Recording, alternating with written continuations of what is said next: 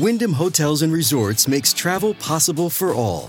Whether it's the long haulers looking for a great cup of coffee, a roomier rest for the on-a-whim road trippers, or a place to make summer memories with the whole family. No matter who you are, where you're going, or why, with 24 trusted brands to choose from like La Quinta, Days Inn, and Super 8, your Wyndham is waiting. Get the lowest price at wyndhamhotels.com. Restrictions apply. Visit website for more details.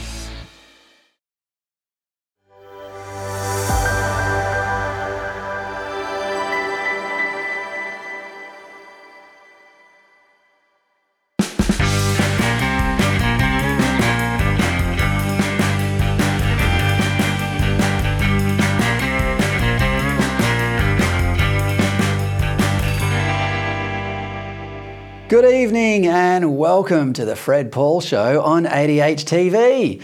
Well, in the pre-Me Too era, the Brittany Higgins saga would have been over before the two central protagonists had shaken off their hangovers. The then Defence Minister, Linda Reynolds, would have summoned the two staffers, Higgins and her colleague, Bruce Lerman, into her office, asked them both what the hell they were doing re-entering Parliament House late one night in March 2019 after being out drinking, and, in the unlikely event that neither of them could offer a reasonable explanation, sack them both on the spot. Had any criminal activity occurred, as was soon alleged, that would have been a matter for the federal police, not the minister, and might have been played out in a court case no more widely reported than any of the other thousands of equally dramatic cases happening across the nation every year.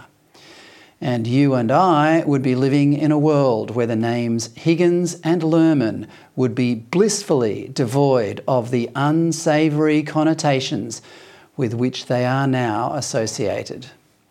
But Me Too changed all that.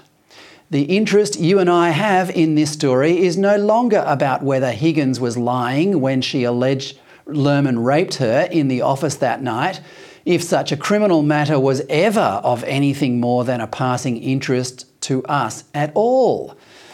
Rather, it is about the utter failure of almost every politician involved to abide by basic principles, especially the assumption of innocence and even common sense. While you and I work hard, pay our taxes, raise our kids, and try to stay out of trouble, many of our elected leaders are preoccupied with a sordid game of political point scoring and dodging media beat-ups, of which this story provided many on an almost weekly basis for years. The disconnect between the lives of ordinary Australians and our politicians has never been more apparent. The media and social media are also culpable. The Me Too movement, which was red hot at the time, had made politicians everywhere paranoid about being seen as beholden to the patriarchy. As the text messages sensationally published in the Australian Today reveal, much of what happens in Canberra is less about the well-being of people like you and I, or the nation for that matter, and more about scoring points against political opponents. According to the Australian Labor staffer David Shiraz, who is now Higgins's husband, texted Higgins on February 11, 2021, quote, Katie, that's Katie Gallagher, who's now a Labor minister in the Labor government, is going to come to me with some questions you need to prepare for. She's really invested now, ha ha. This was 4 days before Higgins appeared on The Project on Channel 10, which blew the allegations of rape into the open, although Lerman wasn't named at the time. Shiraz added in another text message, she's an old friend. We opened a chair together, so you can trust her. What follows after that is some toing and froing about who should be the mediator in all this, and Higgins insists that whoever Shiraz is able to convince to get on side should contact her directly. And here is an exchange from a Senate committee 4 months later, as Labor Senator Katie Gallagher grills Liberal Senator Linda Reynolds. Okay. Are you aware about whether, or have you supported an application to fund any legal expenses for Ms Higgins as part of this matter? Senator, that is absolutely not a question for me. I can only answer in terms of my own circumstances. You're not aware of one? You're not aware of it? Senator Gallagher, I can only answer questions in relation to me. Yep. Yes. Are you aware if the police are investigating your conduct? I have no exposure to what exactly, and in fact it wouldn't be appropriate for me to understand what the AFP is investigating. I've prepared a statement and I've provided details of that statement to the AFP. Okay. And as you know, I can't go into the detail of that. Are you aware of whether they are investigating the conduct of your office? Senator Gallagher, as I've said, I wouldn't expect to be briefed on the nature of their investigation, nor would it be appropriate for me to do so. So, my question about that is, why did you ask DPS for the incident report? Senator Gallagher, as I've said, you can keep asking me questions in relation to that. I will. So, in that case, I have very clear legal advice and advice from the AFP. So, you can ask questions in relation to this, but I will not. As I said in the Senate when I first was asked these questions by Senator Wong and others, I will not prejudice this case. Well, can we have the legal advice? Now, whether or the AFP advice, now or whether both? You should ask the AFP Commissioner's advice. Well, is on the public record. He has answered questions about this. Now, as I said, you can ask me those questions, but I am not going to aerate them here publicly today because I do not want to prejudice the case. Quite the grilling. Things continued to get even more heated until Reynolds said this. I'm going to go now. I know where this started. I'm now going to go to Senator Sheldon and give him the call to return to his questioning. I beg your pardon? No, Chair. Order. No, Chair. She's just made an imputation on the Hansard. We'd like to understand what she's just said. You said I know where this started. I know where this started. What do you mean? Senator Wong, I really don't think we should be doing this here, but if you want me to do that. Yes. I was told by one of your senators 2 weeks before about what you were intending to do with the story in my office 2 weeks before. Oh, I had no knowledge of this. No one had any knowledge. Okay. I had no knowledge of this. How dare you? Order. Now we will move. It's all about protecting yourself. We may. The Labor senator to whom Reynolds is referring in that last clip is the late Labor Senator Kimberley Kitching.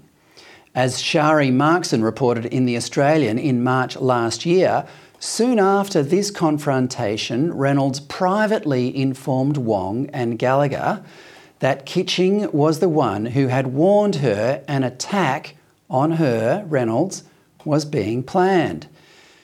Kitching was later ostracised by her colleagues and died of a heart attack, aged 52, in March last year.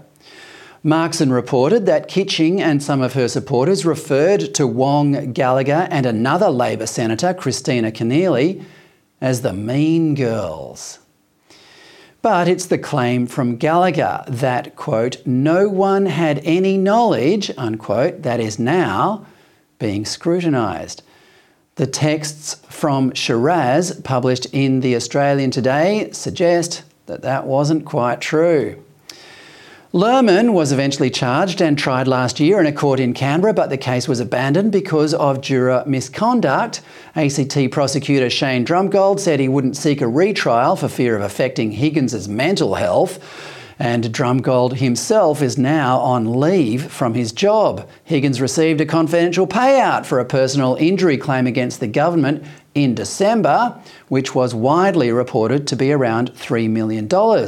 Senator Reynolds now says the payout should be investigated by the new National Anti-Corruption Commission. Well, I've aired my opinions about the Commission before. Who needs it? If the payout to Higgins is in any way corrupt or improper, let the police investigate it and put any potential offenders in the dock. Adding a corruption commission to it simply prolongs what people like you and I want, which is justice to be seen to be done. That's another quaint principle that has been thoroughly discarded in this sorry saga, along with the even more fundamental principle of innocence until proven guilty. I met Bruce Lerman on a couple of occasions earlier this year, and although we didn't become close friends, I was absolutely astonished at the circumstances in which he found himself. He was at the time broke and living a mostly hermit life because at the time he was one of the most hated men in the nation, and he had not been convicted of anything. If that doesn't sadden you, then just wait till something like this happens to you or someone you care about. If recent performances are anything to go by, you won't be able to rely on your local politicians to uphold your legal rights if it in any way jeopardises the politician's image against the forces of wokeness on social media. Your rights are sadly secondary to the rights of the vindictive mobs who roam the angry avenues of social media. The politics of all this continued today. Prime Minister Anthony Albanese backed Gallagher, saying he has, quote, absolute confidence in her. Well, that's wonderful, Albo, but not many of us have absolute confidence that our political system is not utterly broken by this ridiculous affair. And just before I go, here are a couple of photos showing how everything we thought we knew about the world is back to front and upside down, even multiculturalism. Those tough-looking blokes you can see on the other side of the razor wire are mostly Armenian Muslims protesting against LGBTQI, etc. propaganda being inserted into a school curriculum in Glendale in Southern California. Here's another angle showing some of the blokes wearing t-shirts that say, "Leave our kids alone," and looking ready for a blue. This was all moments before a blue did break out, and it seems the Antifa kids who were there to promote the LGBTQI rights in the school came off second best. I'm not always the biggest fan of multiculturalism, but on this occasion, it's not so bad. Maybe diversity is our strength after all. Conservative parents defending our values against a bunch of weedy kids who think sexuality is not only a defining characteristic, but should be taught and encouraged in schools. Well, I'm down with the conservative Muslims every day of the week. That's all from me tonight. Thanks for watching. Nick Cater's Battleground is up next at 8 o'clock, followed by Save the Nation with Professor David Flint at 9. If you are on our website or app, check out the great Mark Stein, the most entertaining conservative commentator in the world, who's now on ADH. And while you're there, dive into the latest commentary from Alan Jones, Damien Coury, David Cousins, Lyle Shelton and more. Tell your friends, ADH is the new home for common sense commentary, and there's no shortage of things to comment about these days. I'll see you tomorrow at 7. Good night.